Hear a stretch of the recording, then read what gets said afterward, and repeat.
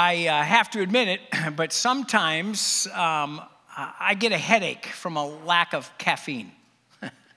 And sometimes I crave a little bit of chocolate. And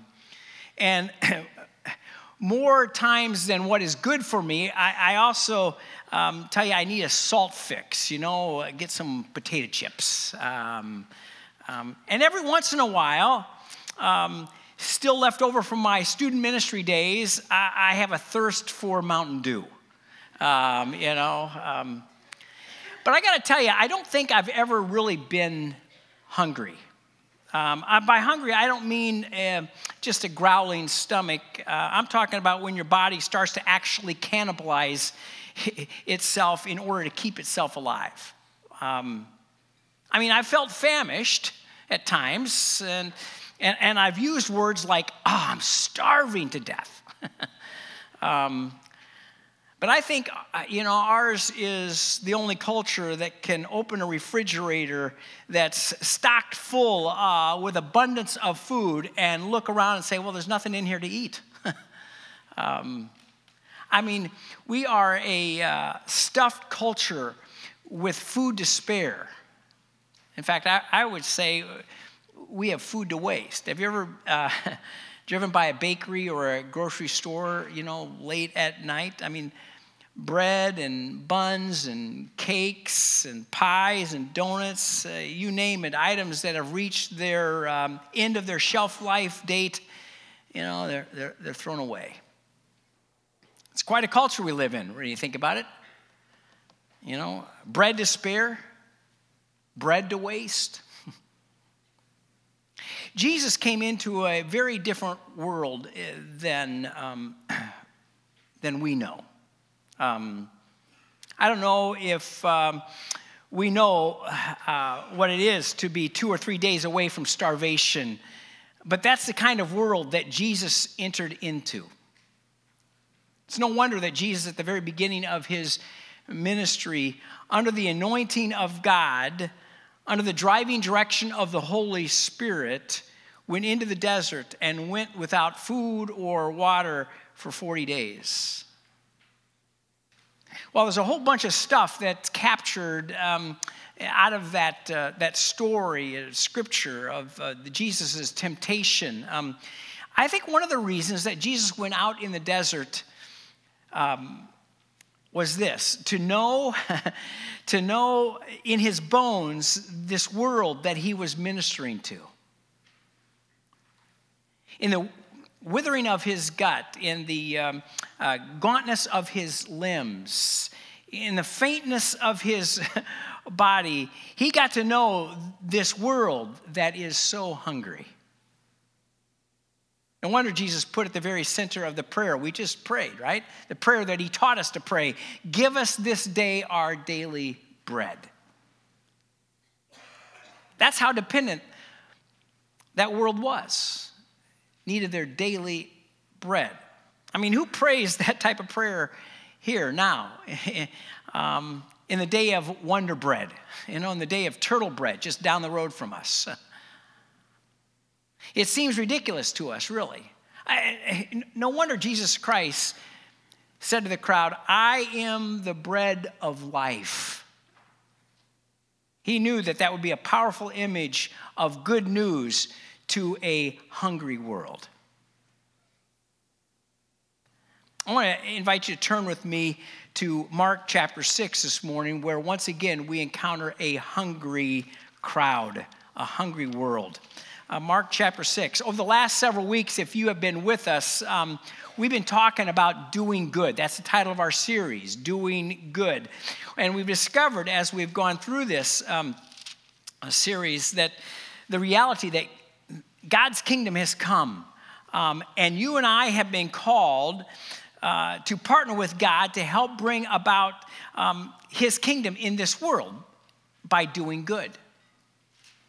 We've discovered that doing good means seeing people as Jesus sees them and finding a way to bless them. And when we do good, listen, we don't have to worry about trying to manipulate it so that, we could squeeze the gospel message in here or there. or advertise our church somewhere along the line. No, we can just do it as an act of mercy, doing good. Doing good without any strings attached. That's a powerful demonstration of God's kingdom to our world. And this morning, in this very familiar passage that we find here in Mark chapter 6, it's a very familiar story that we once again find Jesus doing good, blessing people just because. Just because, in order to give them a taste of the kingdom of God. It's a story of the feeding of the 5,000. Now, one of the reasons why this story is so familiar to all of us is because it's the only miracle of Jesus, other than the cross and his resurrection, in which we find in all 4 of the Gospels. Which, when you think about it, you say, well, why do all of the Gospel writers include this story, the feeding of 5,000? And it evidently because it's a significant story. One of the reasons is, I think it's because it's a powerful way for God's sufficiency and God's character to be demonstrated. Mark introduces this story to us in chapter 6 here. Mark 6 starts it in verse 30. Look with me. Mark 6, verse 30. The apostles returned to Jesus and told him all that they had done and taught. And he said to them, "Come away by yourselves to a desolate place and rest a while, for many were coming and going, and they had no leisure even to eat." The context is the 12 disciples, they have returned from a short-term ministry trip. They had gone out, been sent out by twos, and they had been casting out demons. They had healed many who were sick, and they had preached the good news of the kingdom of God. And they had this great success, and they came back to Jesus with these great stories, but they also came back to Jesus worn out. I mean, it was so successful, Jesus recognizes that they need to get some rest. They had been peopled to death, and they were exhausted. They had been so busy, evidently, Mark tells us, that they hadn't even had a chance to eat themselves. Ministry could be like that. Now, listen, I've never run the 26 miles of a marathon, but they say there's a spot in the race when a person runs the marathon where they hit the wall. And hitting the wall, they're not talking literally hitting the wall. They're talking about physically, emotionally, come to a place where they just want to quit. They just can't imagine going on. Here's how a long-distance runner by the name of Dick Beardsley described hitting the wall. He said, "It felt like an elephant had jumped out of a tree onto my shoulders, and it was making me carry it the rest of the way in." Hitting the wall is a very real physical condition. I want to tell you, I think it can also happen in the soul. Spiritually speaking, sometimes we can just hit the wall. We feel like an elephant has jumped on our back. We hit that, I can't do it anymore, spiritual fatigue, and we just want to give up. We want to quit. I think that's a little bit of where the disciples were, what they were experiencing at that moment when they came off this short-term ministry trip. They had hit the wall. So Jesus insists, hey, guys, let's get away. So they go on a retreat. They load up the boat and head off up alongside the east coast of the Sea of Galilee to what they expect to be a quiet, undisturbed, remote area. But see, privacy is hard to come by when you're having great success. Ever realize that? I mean, everyone is demanding a piece of you and of your time and of your energy, even if it's just to be in on the excitement. Just think of the Super Bowl and all the energy that's involved with that. As they say, where there is a fire, there is a crowd. And Jesus and his disciples, I got to tell you, they are on fire. So the crowd, they follow the boat. They watch it. Along the shoreline, they watch it. And as they are walking along the shoreline, they spread the news. And they pass through the towns and villages so that when Jesus and his 12 disciples finally land, the crowd was standing there, was waiting there, sitting on the shoreline. They were waiting there for them. 5,000 men, along with who knows how many women and children. The disciples' hearts, you can just imagine, they must have sunk when they stepped out of the boat. But Jesus' heart does something completely different. Look with me at verse 34. Look what it says here. When he went ashore, Jesus, he saw a great crowd, and he had compassion on them because they were like sheep without a shepherd. Once again, we see Jesus' compassionate heart. Literally, this word translate compassion means to be inwardly moved in order to do something about it. Jesus is deeply moved by human suffering. And so although his disciples are all worn out, overly tired, needing rest, Jesus could not turn away that crowd because he says they were what? They were like sheep without a shepherd. That's a curious, unsettling word picture, don't you think? Sheep without a shepherd. They're helpless, scared, vulnerable. They're literally lost sheep without a shepherd. They don't know where to find, water or where to find green pastures. They don't know whether to stay put or to move on. They can't defend themselves. A flock of sheep without a shepherd would be as odd as a bus full of people without a driver. A football team without a quarterback. A third grade classroom without a teacher. Seeing sheep without a shepherd would be as distressing as seeing a village without clean water. Babies without parents. As distressing as a nursing home without visitors. Teenagers with no role models. A coffee barista who doesn't know that she matters.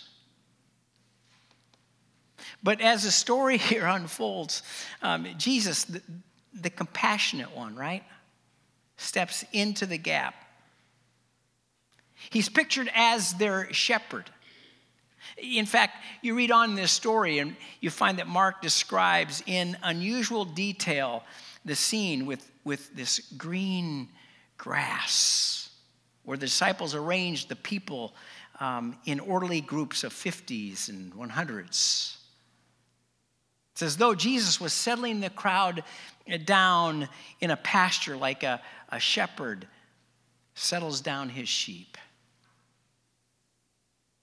While Jesus has compassion on them, the disciples, on the other hand, they have a very different reaction. While looking at that very same crowd, Jesus sees a flock of sheep, but the disciples, all they see is a flock of hungry vultures.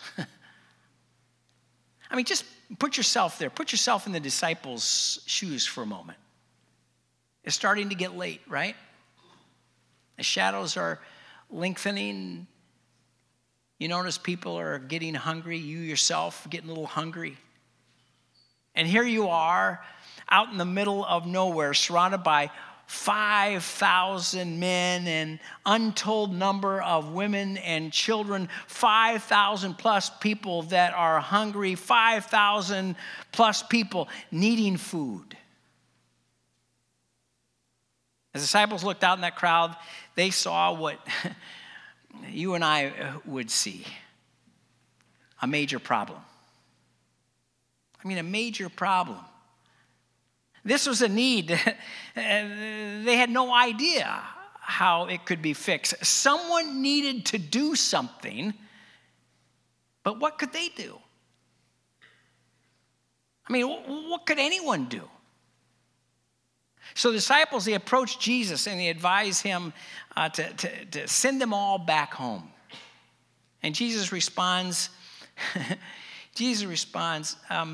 no, you give them something to eat. Listen to their response, verse 37. Look at their response. But he answered them, you give them something to eat. And they said to him, shall we go and buy 200 denarii worth of bread and give it to them to eat?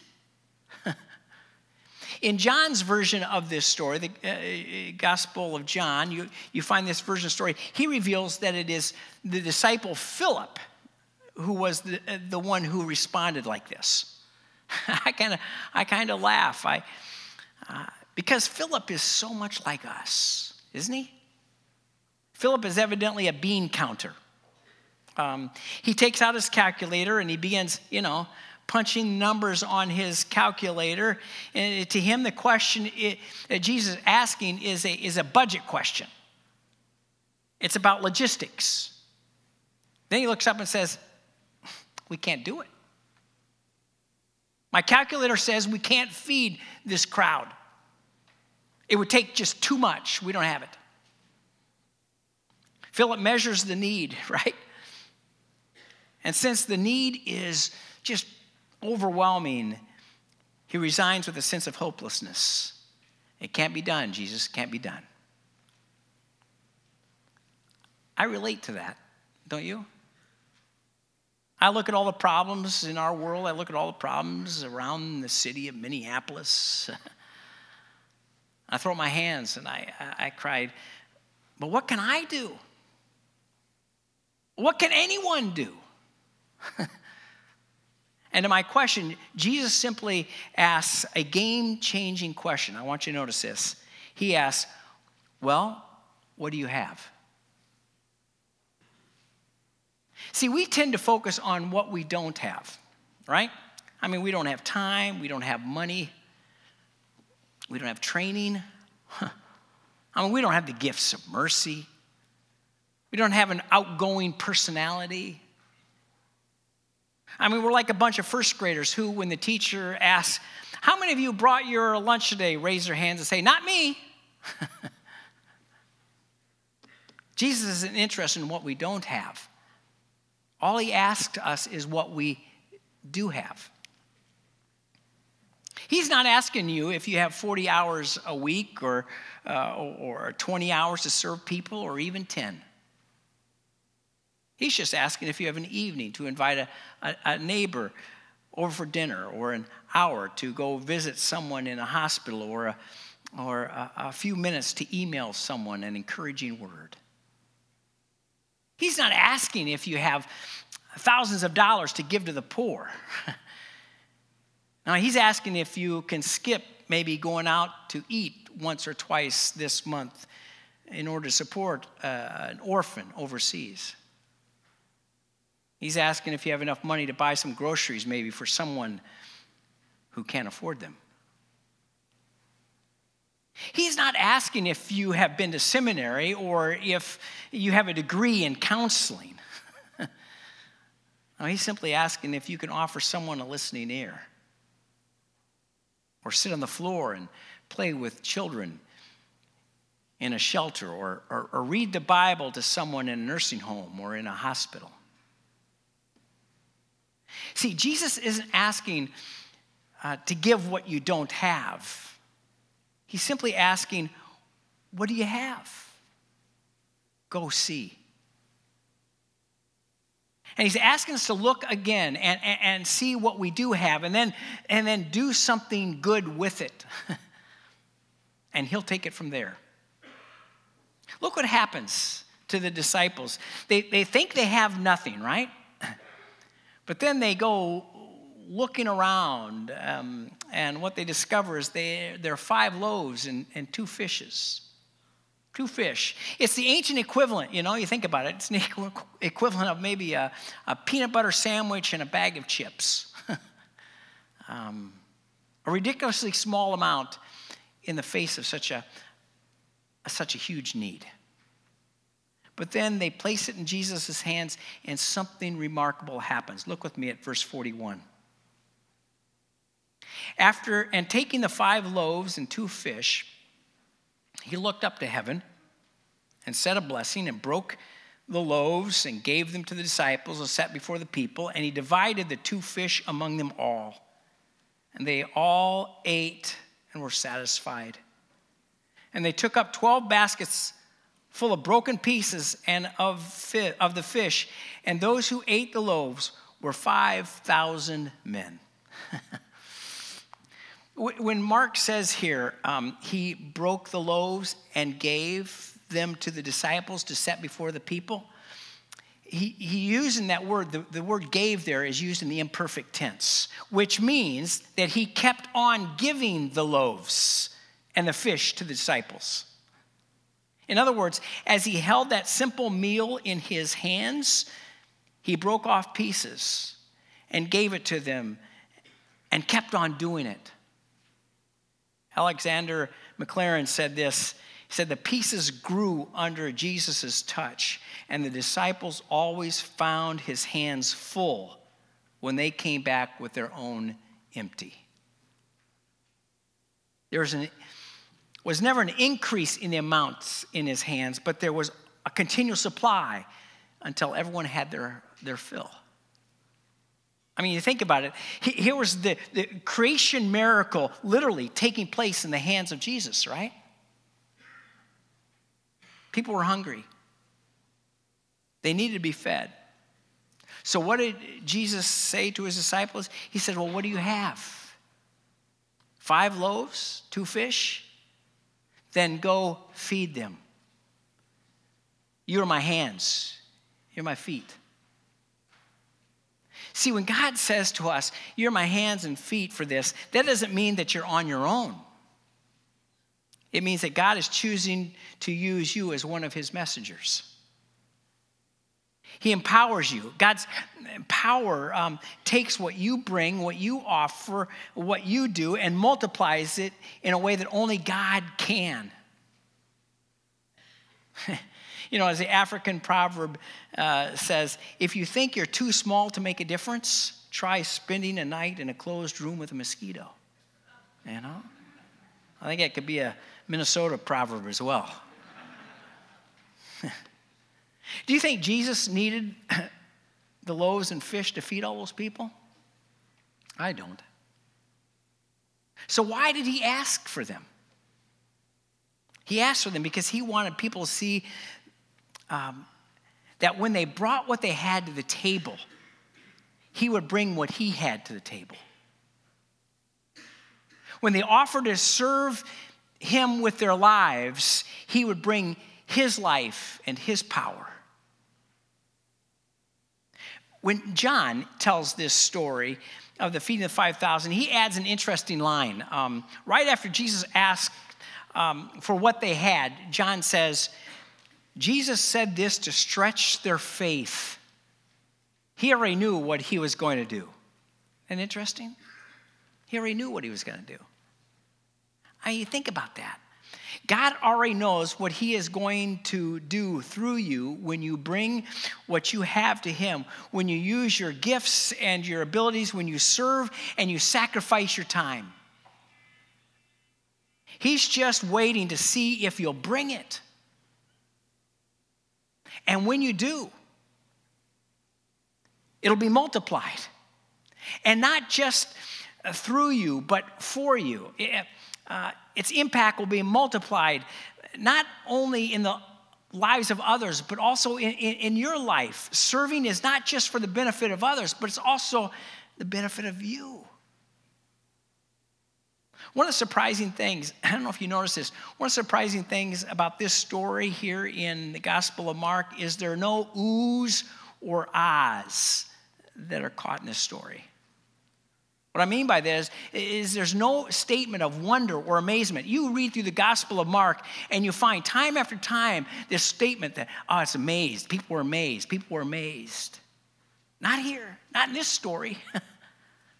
Neither is there an indication of hostility or confusion. The reactions that usually come along with Jesus' miracles are missing here in Mark's telling of the story. It's as though this crowd is not even aware that anything extraordinary has taken place. So if the crowd's not aware, then we need to ask, why does Jesus perform this miracle? I mean, why does he feed these 5,000 people out there, in that lonely area, desolate area? I would suggest two reasons. First of all, Jesus performed this miracle to bless people. Keep in mind that these people weren't necessarily starving. They had homes to go to. Probably some of them had money in their pockets. They had plenty of food in towns that, were maybe a little distance, but were within walking distance. It wasn't a life or death situation. Jesus just wanted to do good. He just wanted to bless people. I mean, they were peasants. Understand this. Most of them were probably peasants, and their lives were very ordinary, sometimes quite difficult. He wanted them to know that they mattered. They mattered to him, and they mattered to his heavenly Father. So he decided to do something good for them. Now, did they understand it? I mean, did they turn to him in repentance and in faith after this miracle was performed? No. But Jesus seemed to be okay with that, didn't he? He just wanted to bless them, to give them a taste of God's goodness and a glimpse into the kingdom of heaven. And you got to believe that they went home that day, many of them wondering who this miracle man was and what else he might have to say. And that's why Jesus asks us to do good. To bless people with acts of kindness and beauty and grace. He wants us to interrupt the normal flow of their lives. To let them know that they matter to someone and that there's a better way to live. St. Augustine said, since you cannot do good to all, you are to pay special regard to those who, by the accidents of time or place or circumstances, are brought into closer connection with you. Marilyn Ottinger can't stop thinking about it, and neither can her family. There she was, says her daughter Margie, confused, flabbergasted, embarrassed, and this guy rescued her. She's talking about when her 89-year-old mom went on a grocery run with some other seniors to the Star Market, a rare unassisted trip since losing her husband last July. Things went fine until checkout line when Marilyn discovered her only credit card had been canceled 2 days earlier because the account was in her late husband's name. And this amazing person behind her said, "Don't worry, I'll take care of your groceries." That bill wasn't meager. I mean, it was a $109 grocery bill. Marilyn accepted this offer, believing that she would get the guy's contact info and pay him back later. Margie said, well, she tried to get his name, but he said, no, just say a prayer for me. And then, with his good deed done, he simply vanished. This gives me chills, a woman wheeling a cart from the store said. That's an amazing story, really, really cool.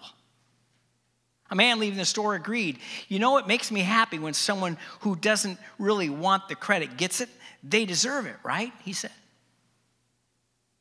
Margie says, we're trying still to find him. And even if he doesn't want to come forward, we're hoping that he'll know that we're incredibly grateful and that we've already said the prayer several times. Margie said, it's amazing to have an angel like that.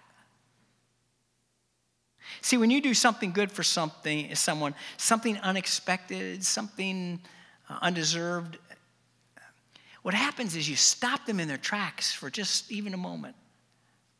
And they have to ask themselves, why would someone do that for me?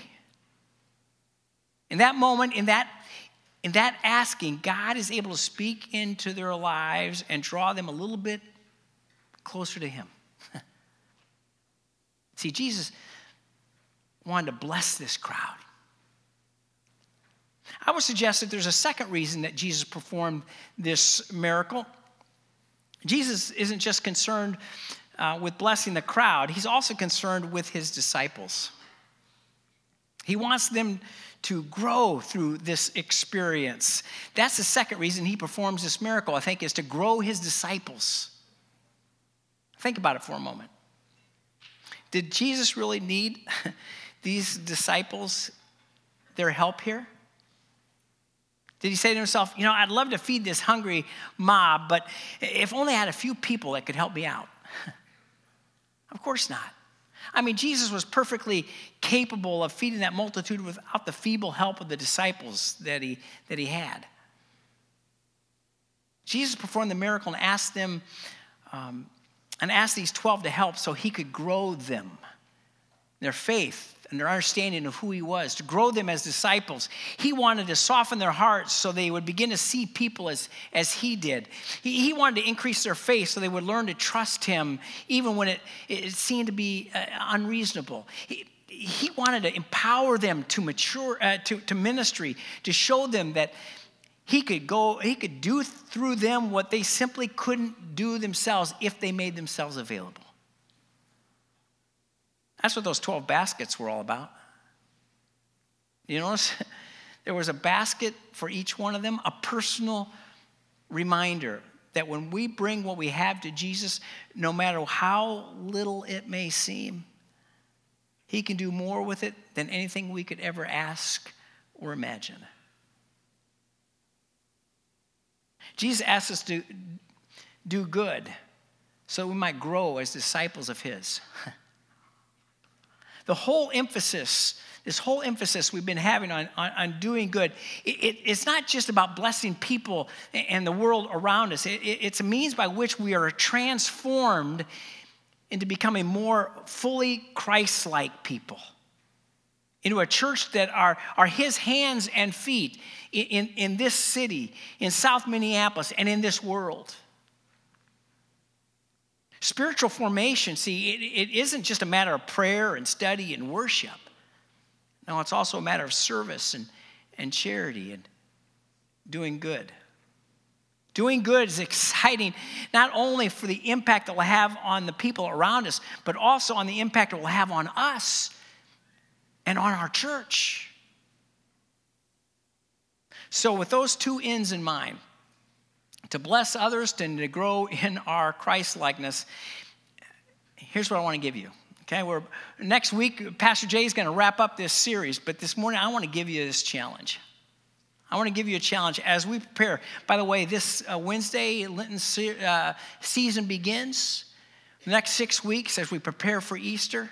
So during these 6 weeks, I want to give you another challenge. And the simple challenge is this. For 6 weeks, do good.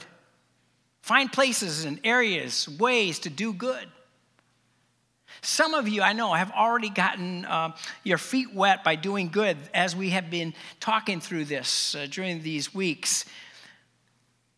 But I would like to challenge us to continue to do good, to open our eyes to people around us and do something good in Jesus' name. Now, listen, in a couple of weeks, we're going to be able to join together on that outreach Saturday morning for a day of service to do good, to really come together as a whole church body and just to help out, just because we want to do something good. We want to help out. But I want to challenge you beyond that Saturday. So don't stop at just Saturday. Take some time and sit down this afternoon, before the Super Bowl. Sit down and think about some things you might do over the next 6 weeks. Talk it over maybe with your family. Meet with your small group this week. Talk it over with your small group. As you make your way through the next 6 weeks, see what Jesus sees and feel what Jesus feels. Then do something good and bless people in some powerful ways. And listen, if you're feeling a little uncomfortable with all this idea of doing good, helping somebody out, stretching yourself, stepping out of your comfort zone, Remember those disciples on the hillside there of Galilee. Like them, we could come up with all kinds of reasons why we can't do this, right? We don't have time. We don't have the money. It's just not comfortable. We don't have that kind of personality. Let me tell you something. Jesus isn't interested in what you don't have or what you can't do. He simply asks you to do what you can with what you have and leave the rest to him. Let's pray. God, we thank you for the fact that you want to use us to do good, to multiply your kingdom, to share the good news. And God, we all feel inadequate. We feel like we can't do this or that. We just don't have the ability or time or strength. God, as we come to you with what we do have, the meager little bit that we do have, 5 loaves and 2 fish of our own lives, God, might you multiply them, use them for the building of your kingdom. We pray this in your Son's precious and holy name. Amen.